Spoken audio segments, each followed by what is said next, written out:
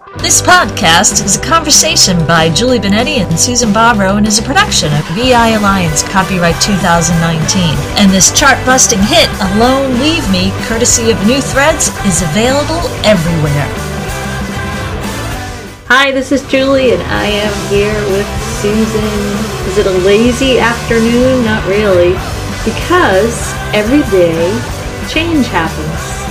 It's reoccurring, it's consistent, and whether we like it or not, change exists. I guess they say death and taxes, but they never throw change in there as well. Well, they do say the only thing that's constant is change. You're quoting science principles now. There you go. Yes, change is constant. People have written songs about change. Change is change. So, in the relevancy of change in your life, it's going to happen. And if you consider that you are not the same person you were how many years ago, that gives you evidence that you can survive change.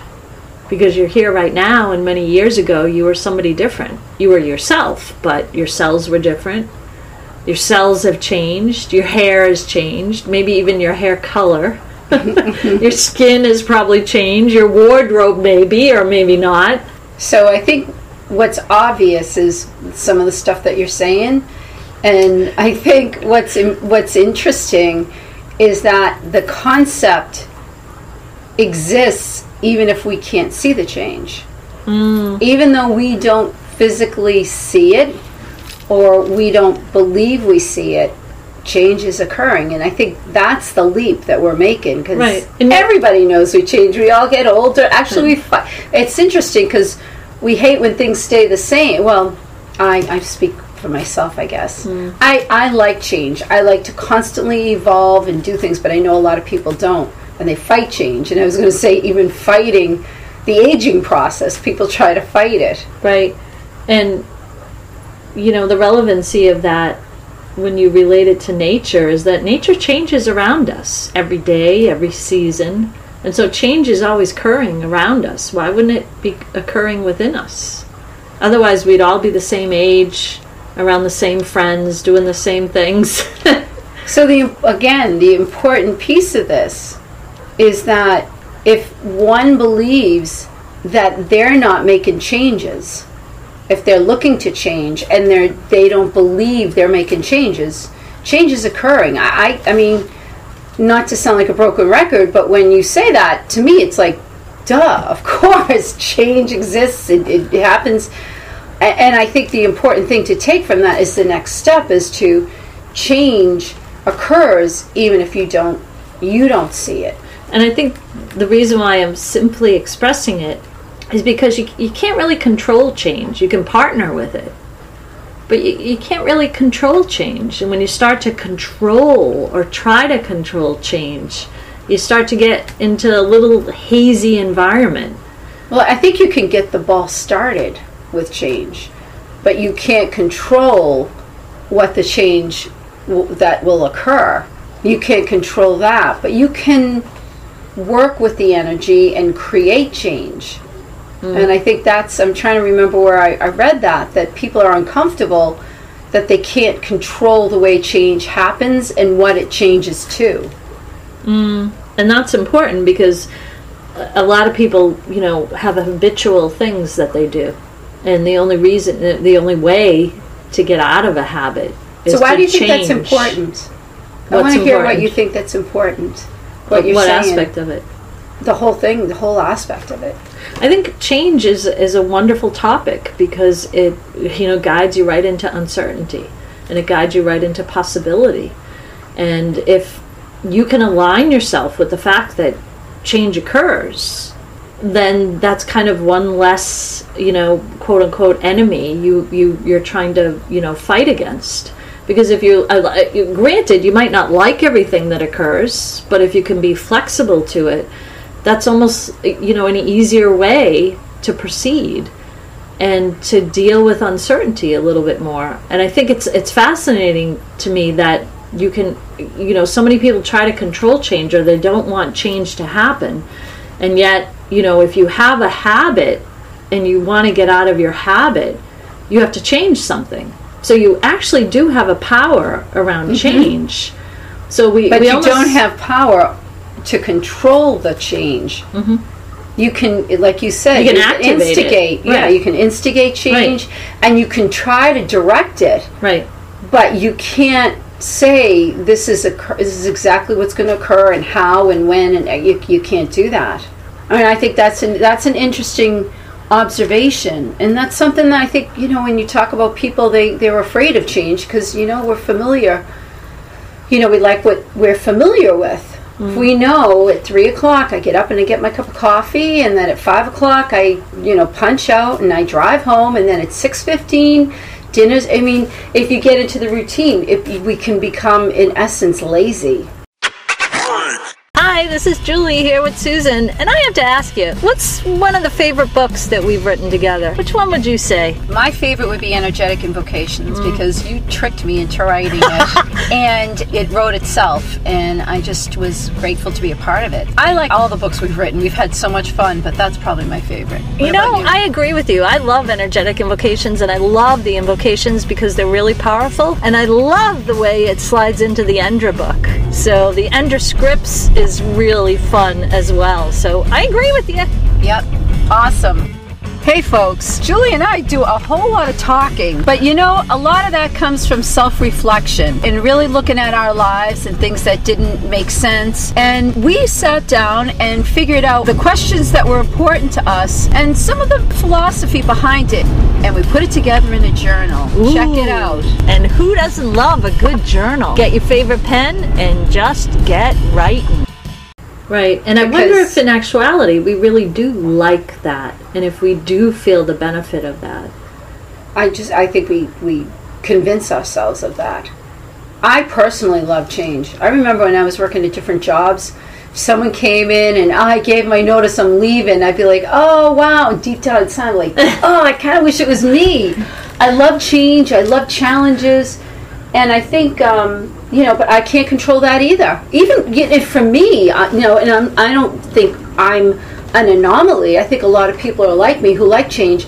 Sometimes I get a little bit stressed out thinking that change isn't happening, like I'm kind of stuck in a rut, or I'm stuck doing the same thing.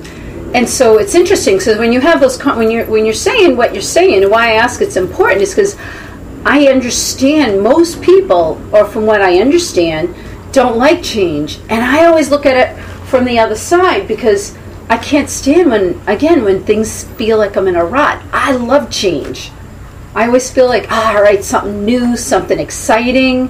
Maybe I kind of get caught in that. So that's why when I ask you, because what you're saying could be taken very different ways. Right, because there's also aspects of when stuff is changing and you really can't hold on to anything. And, granted, we have gravity, we have nature, we have cycles of the year. So you're mentioning laws that we can rely upon. Right. For the most part, well, as far as we know with gravity, if something goes up, exactly. It must come down. Right. So, we can rely on certain things, but those are just the laws of nature. And so not so much to rely, yet to understand that there are things that exist, yet there's also change that occurs in nature. I mean, it's a great way to model, to understand, okay, there's change that occurs in nature. I'm living in the environment of nature. So tell me where you're trying to go with this in terms of my life. Because this relates to anything and everything that's going on as you physically age, as the energy around you changes, as people change, and thus the energy around you changes.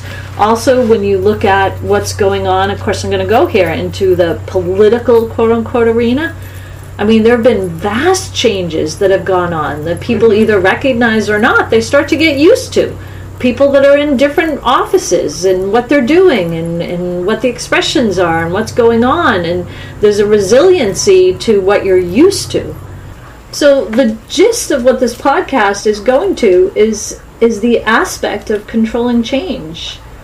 And, we actually, to be honest and truthful, we actually did pause it to kind of figure out where we're going, because we're both saying to each other, you're not being truthful. And in the relationship of what change is and how you know change to be, I mean, I would ask you, are you really truthfully saying that you're okay with change? I love change. So that's why I said turn it back on. So then if you question me, go right ahead. So, okay, yeah, I will continue to question you. So then if you love change, I mean, I know you, then wouldn't your reactions to everything that's going on and your exhibited frustrations and my frustration is in my belief that things are not changing. My frustration that I have said out loud to you over years, it's because things feel like they're not moving. They're not moving fast enough. And so how will you know that? Well, so that's another story. That's a separate question. But when you say I'm not being truthful, I am being truthful. And you can maybe ask me my definitions of things, and that's a perfectly fine question. I can answer it. But to me, sometimes, certain things when I believe results or feedback, things are not changing. I get a little bit more, but I get irritated. But the truth is, what you said is that things are always changing, and I do know that. So the question is, why would I be upset thinking they're not? Right. So that is the question.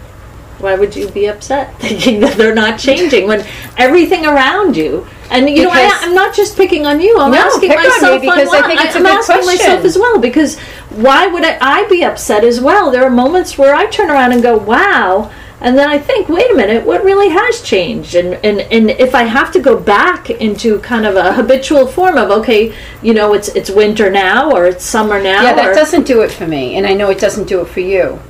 What is funny, which is what we don't recognize, is sometimes I've changed. Sometimes you've changed. And so when you do certain things and we have an expectation of what that change will look like, and if it doesn't fit that criteria, we feel that things have not changed. Yet they have changed. It just doesn't look the way we expect it to. And so how do you convince yourself? Well, exactly. And so the reason why I said that psychologists and scientists and doctors and whoever says that the way to break a habit is to change, doesn't that lend to a solution? Because your habit, and I'm saying generically, your habit exists that you will not or do not recognize that change is occurring. So, I'm going to be blunt and say you're a smoker and you're trying to stop smoking and you change a habit, and gosh, you're not smoking, but now you're sitting drinking like a fish.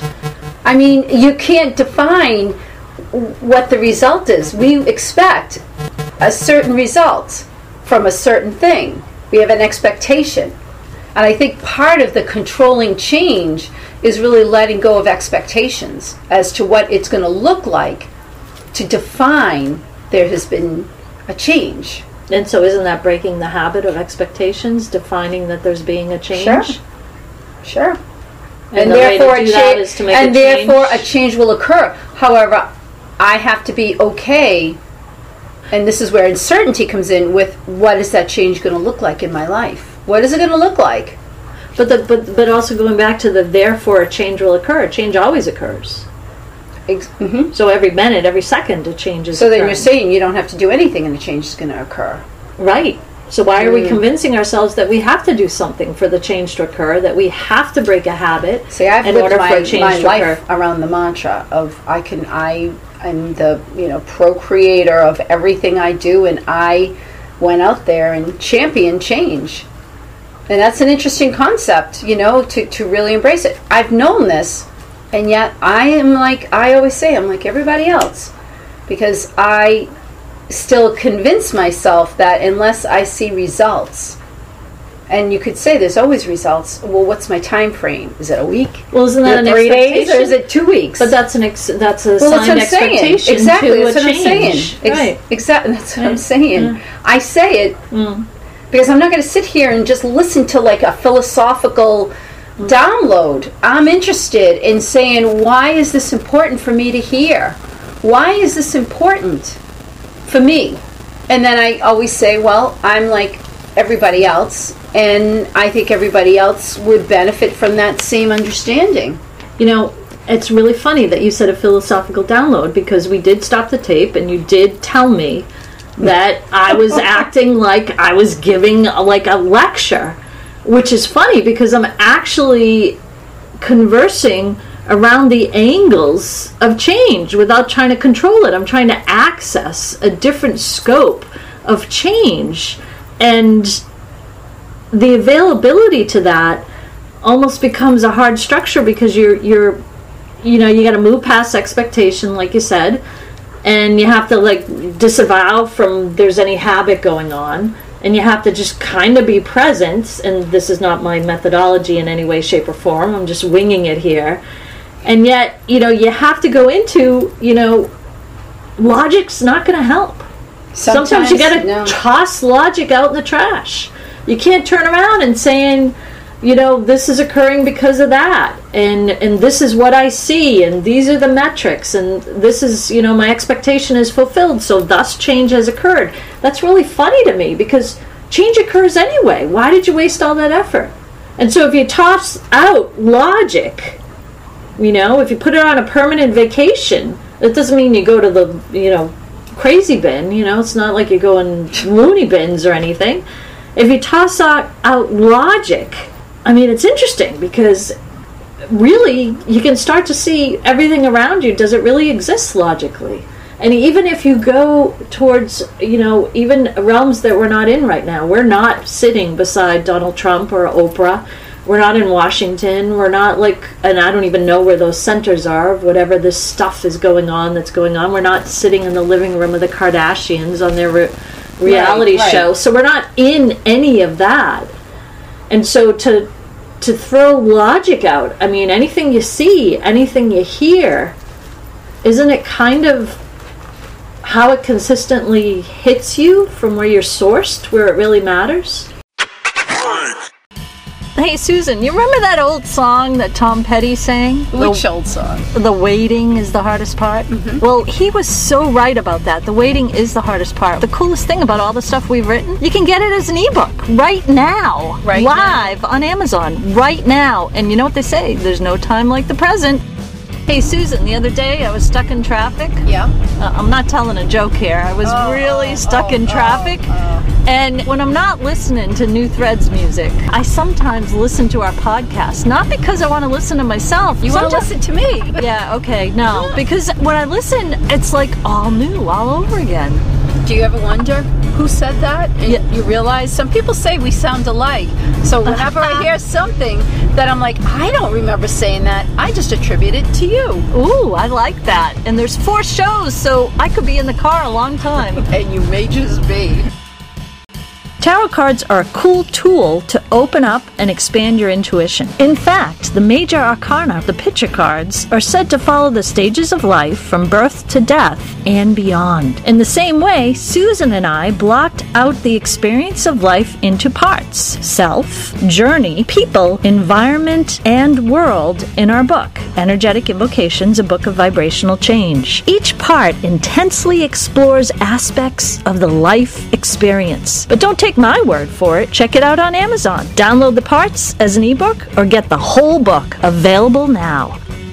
I think if you are just present, that is an opening. And this is going a little bit off, but I've had a lot of conversations with a lot of young people I do in general. I have a lot of conversations, but I have to say, and I think it's because it's getting back to school, that I have heard almost everybody that I know under the age of 30 is anxiety. Every single person. And I thought about it, and I asked some of them, like, why do you think your generation has so much more anxiety? I know you talk to people, our generation, whatever, and they, it's not that it's just them, but theirs is overwhelming. And I think it's because everything comes so fast, they lose themselves. That's what it's like, oh my God, you look at your phone, you see Twitter, things are moving so fast. Everything, any information you want, you can have it ad nauseum. Everything's right there available in your fingertips. That it's overwhelming. It's kind of how a couple of them have described it to me. And I thought about it, and really helping our younger generation who are brilliant. they're very smart. I think it's a situation of exactly what we're talking about. Change seems so rapid to them that there's a part of them, they feel like they lose themselves, getting headaches, anxiety, depression, trying to make sense of things. And I think, because it was interesting, because I thought really the remedy to that is presence. And so it's interesting because when you talk about change, whether you don't believe it's happening fast enough, which would be my tendency, or if you're someone who thinks that change constantly occurs, you don't like it, or if your anxiety, because it's just constant, the one cure for all three of them is really just being in the moment. Because I've always said my belief, and you can disagree, and is that if you're struggling with it, if I sit back and tell myself, if I'm present, then if there's something I can and should do, I'll have the presence of mind and I will do it. But to create something to do when it really isn't showing up, I can't do that anymore. You know, I've given this example because I've said it before, you know, looking for a great guy, and if I was looking, I'm like, what am I going to do? Literally go up and down streets and knock on everyone's house? I can't do that. That's just you can't do that, right? If you're looking for anyone, I can't do that. So what's the next best thing? I'm just going to live my life, and when something occurs that I should do or could do, I'll do it. And that's how we have to leave it, I think.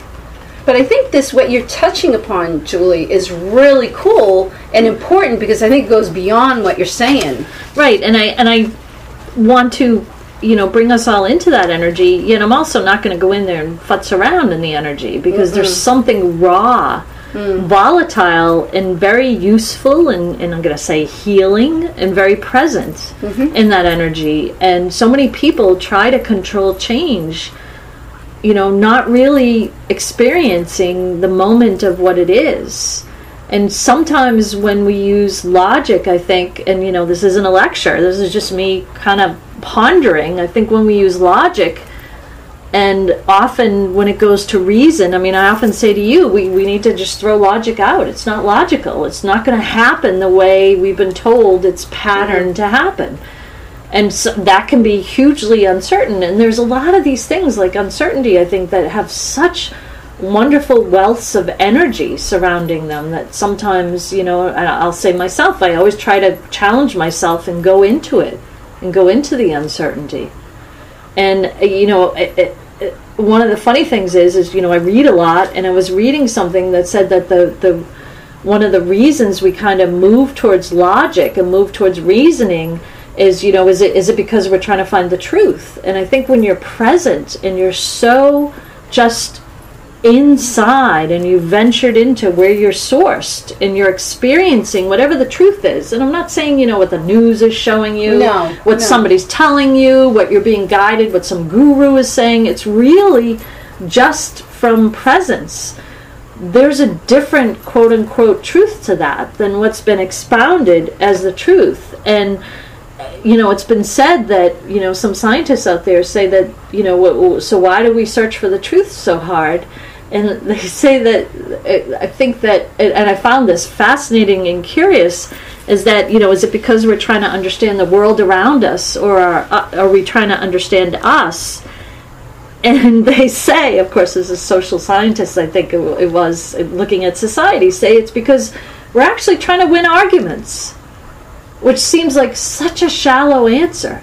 Because if we're sitting here vying to control change and to meet expectations, just to kind of win arguments and not really define our beliefs better and what they're structured in, it's pretty sad. Well, you know, I find when you're saying that, I'm thinking the only control that we really have, and it's the most important thing to have control over, is your thoughts and beliefs in a given moment. Mm-hmm. And in that moment of being present, the only control you have, which is what we give up all the time, is your thoughts, what your mind, what you tell yourself, and what you're going to imprint upon your subconscious as a truth.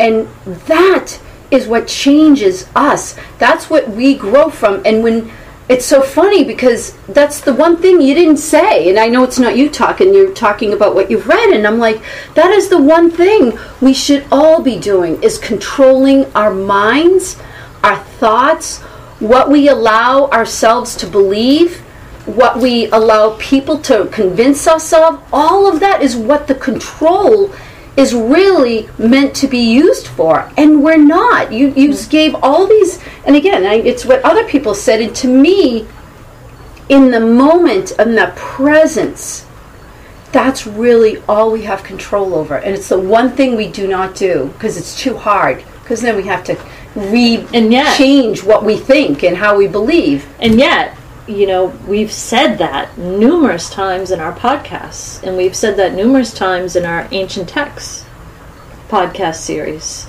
and all the authors that we investigated, Neville Goddard, Napoleon Hill, James Murphy, but everybody.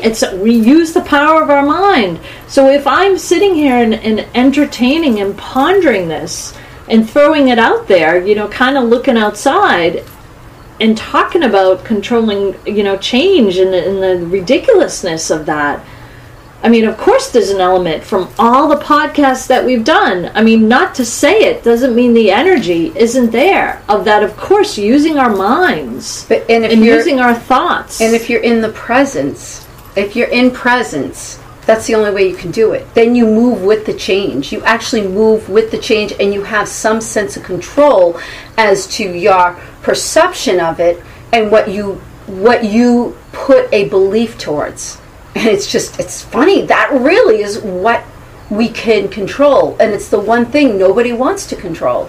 And the present moment is just that, the present moment, and it keeps moving.